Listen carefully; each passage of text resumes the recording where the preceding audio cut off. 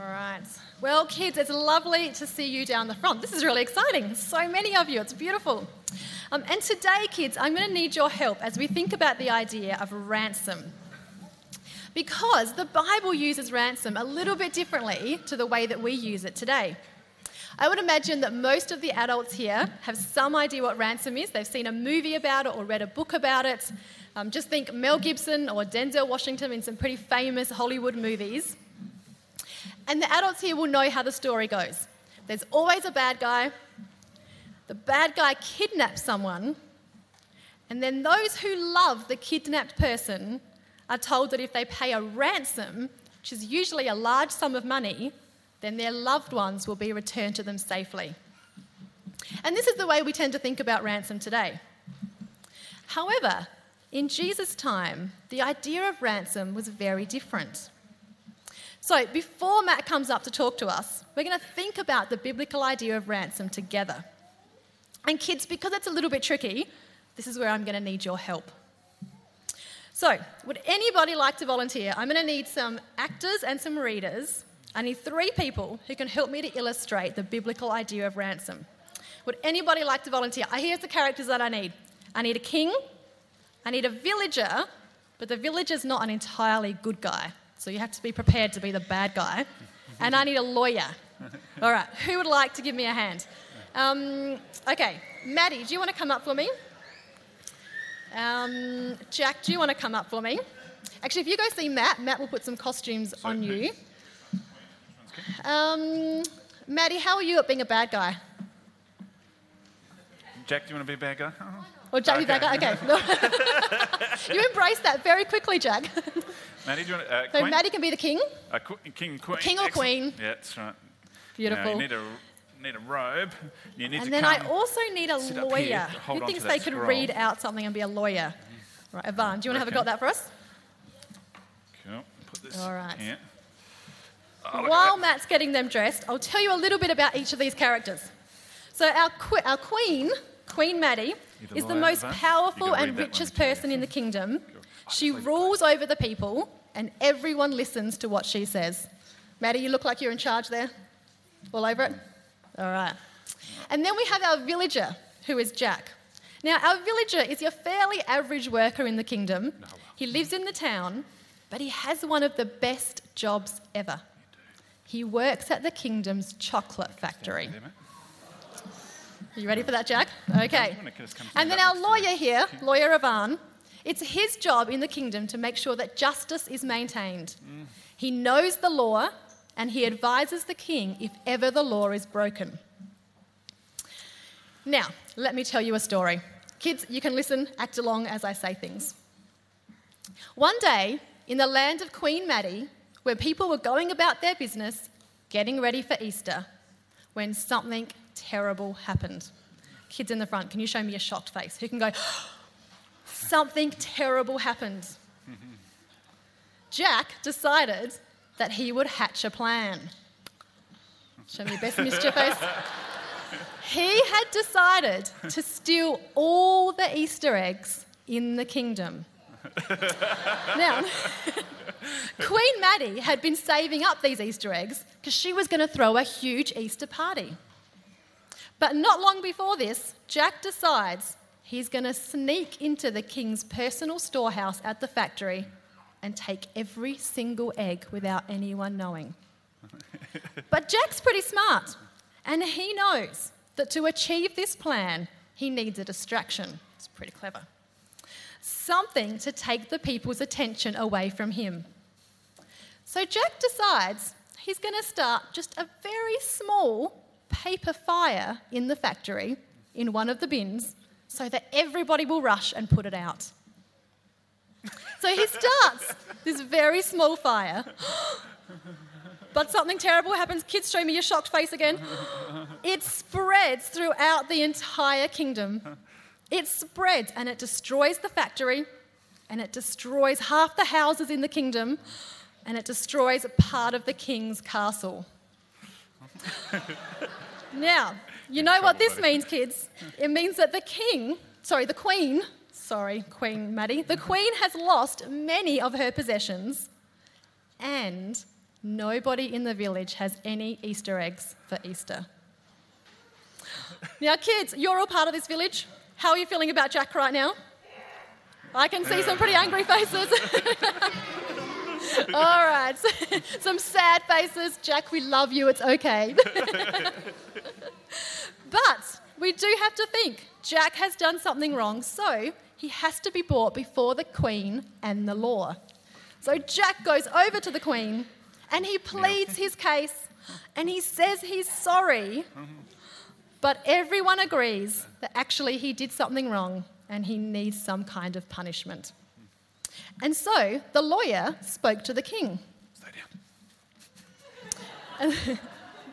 And then the lawyer opened his very important scroll of the law and he read out the sentence. Just reading voice of him. Go for it. For causing damage to the houses in the village, you are sentenced to 10 years in prison. For destroying part of the king's castle, you are sentenced to 20 years in prison. For trying to steal all the Easter eggs from the kingdom, you are sentenced to 50 years in prison. Very good. Jack, that's a total of 80 years in prison. How are you feeling about that? How old do you think you'll be when you get out? 90. Quite 90, my goodness. Okay. Kids, do you think that's a fair punishment? What do you think for what Jack has done? Well, whether or not we think it's fair, it is the punishment that is determined by the law. So I'm sorry, Jack, but it's off to prison for you. But just as Jack is about to leave, the Queen, the most powerful person in the kingdom, she stands up. And everybody stops to look at her. And she opens the decree that's in her hand and she reads it out.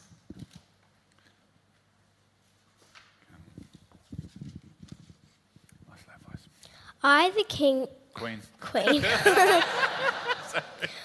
offer the prisoner a ransom. I declare that the prisoner can go free with the payment of 100,000. 100,000 gold coins. Ah, very good. 100,000 gold coins. So everyone who's sitting around stops and they're amazed. Is it really possible that Jack could go free from prison? All he needs is 100,000 gold coins. You see, kids, the biblical idea of ransom is that the Queen or someone else who has been wronged can offer a ransom. A ransom is not something that is demanded so that the Queen can benefit. A ransom is offered as an act of grace and of mercy so that the person in the wrong can pay much less than what the law asks. So, Jack, all you need to do is pay 100,000 gold coins. It's a very generous ransom compared to 80 years in prison, and then you can go free. So do you have 100,000 gold coins? No. No? Have you checked? Checked your pockets? Are you sure? Oh, you don't. Well, that's very sad, and I wonder what the Queen will do about that. Kids, you can take your seats again. We will leave it there with that question, which Matt will help us to answer in his talk. Why don't we give our kids a clap for that? Thank you.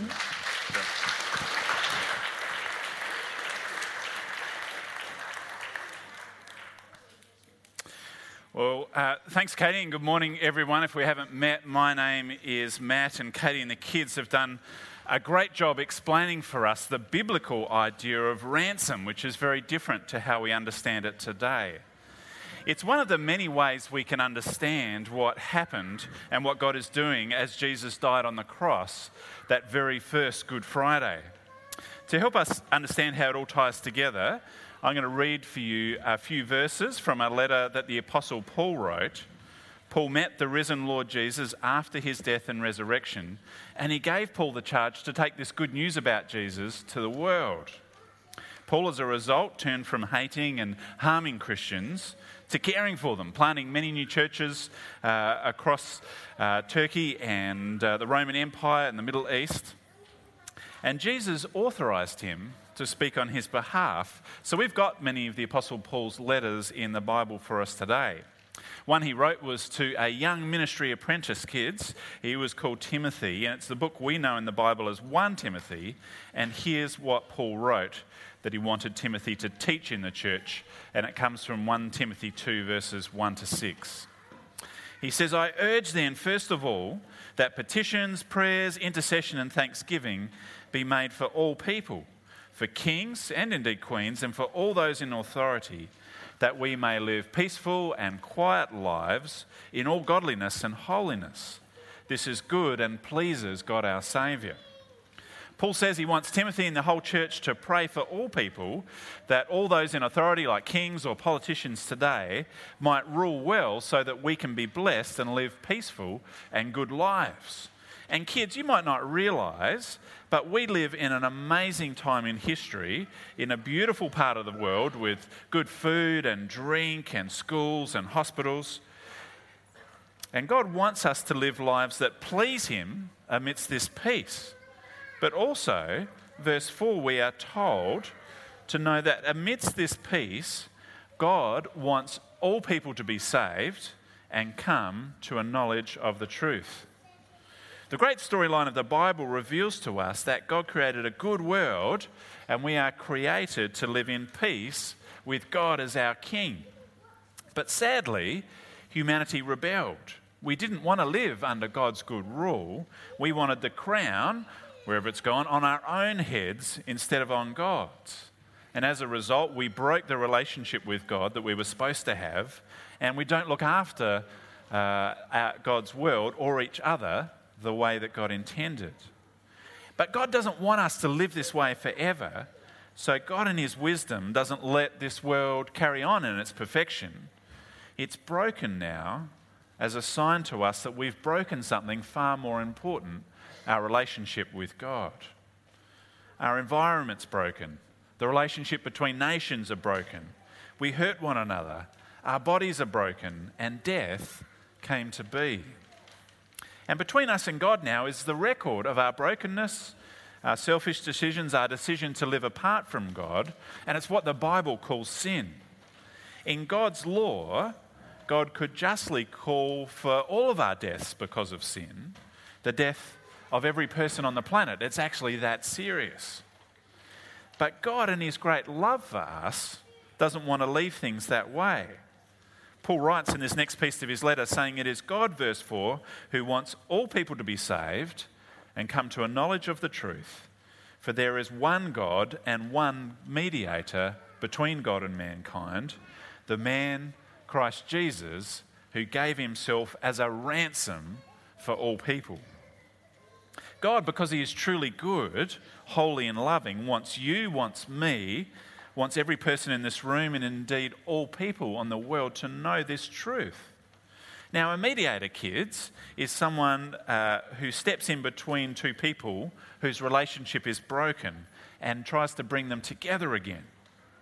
God is telling us here through Paul that there is one mediator between God and mankind, and his name is Jesus, who gave himself as a ransom for all people. According to God's good law, God could have called for all of our deaths because of our rebellion against him, our brokenness, our sin. But because God is merciful and decides not to give us what we deserve, instead of demanding our death, God declared a ransom. And the ransom was the death of one perfect, sinless human being in our place, which is pretty good for us. God's ransom declared is very kind. Yet, there's a problem. Much like there was in the scene between the Queen and the villager, Queen Maddie and Jack, that played out just now, as merciful as the ransom of 100,000 gold coins was compared to 80 years in prison, the criminal didn't have it. And for us today, God declaring a ransom of one sinless, perfect human being to die in our place is indeed great news for us, yet sadly, we can't provide that ransom either, because not one of us are sinless and perfect, able to pay the ransom God declared. But the great news is that God always had a plan to send his son Jesus into this world to live the perfect life so that he could die in our place to pay the ransom for all, to show us two very important things.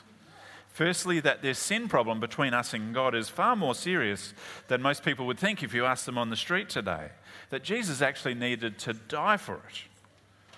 But secondly, to show us that we have a king in Jesus who loves us enough to die for us, to show us that we are more precious to God than we dare imagine. More than that, God in his love is gracious and longs to give us and indeed promise us many good things that we have not earned. We get to be called his children again. Our record of sin is wiped clean by the ransom payment. We can have a free and loving relationship with him today. We can follow then the lead of our self-giving King Jesus and truly give ourselves to others for their benefit, which is how you really live. Kids, in my role as a pastor, I get to talk with more people about what's really going on in their lives than most people do. It's a real joy and a great privilege. My observation is, though, that in most people's hearts, whether they recognise it or not, there's a real battle going on between living for ourselves and living for the good of others. We fear missing out on things in life, whether it's the great experiences of a good holiday or building a home that we love to be in. We fear missing out on relationships that bring us great purpose and meaning. We also know, however, that there are many things broken in this world. We don't like to see that so many are poor and suffer. We don't like it that so many people are lonely, and we realise that much more in this world is wrong. We want life to be extraordinary both for ourselves and for others, but so often the two come into conflict. Time and money given to others is less time and money for us. And we fear missing out, so we either just work harder or give up. But if we know Jesus, and if all this is true about him giving everything for us as a ransom for our sins to bring us back into relationship with God, a God who loves us dearly, more so than we'd ever dare let ourselves imagine, which is at the heart and is at the centerpiece of what followers of Jesus believe, then it changes everything. Life doesn't suddenly become easy, kids. We still face many challenges, but we do so knowing that we are dearly loved. We have been ransomed and no longer need to fear death or facing the penalty of our sins. We can follow our self-giving Lord and Saviour Jesus, never having to fear missing out, because our self-giving God sees and enjoys and ultimately rewards in this life or the next service of him in this great project he has undertaken in our world. Our God who wants all people to be saved and to come to a knowledge of the truth. This truth about Jesus, that God in his grace and his kindness has declared a ransom, and Jesus died as a ransom payment for us upon the cross, that very first Good Friday. And as we give ourselves in his service, we're giving ourselves to something in life that truly matters. Not just for today, for this week, this next season of life, or even this lifetime. Something truly extraordinary that matters for all time. And it's so freeing not having to worry about missing out and knowing that our relationship with God is perfect because of what Jesus did on the cross that very first Good Friday, that our sins, past, present and future, have been taken care of by Jesus. So we can live for him today. We can truly live for the benefit of others, which is the secret to pursuing a life that is extraordinary. I'm going to close in prayer now, and then we're going to sing our next song. Dear Heavenly Father, we thank you so much that Jesus came into this world and lived the perfect life so that as you declared a ransom for our sins, that Jesus could be the one to pay that great ransom payment on the very first Good Friday that we've read of today and that we've looked at today, so that anyone who places their trust in him and acknowledges him as their Lord and King can have their relationship with you restored, where this record of brokenness in sin no longer stands against us. But we can run to you as a loving Father, that we can serve you in this life, that we can serve others to pursue a life a lot less ordinary as we follow our extraordinary King Jesus. And it's in his name we pray today. Amen.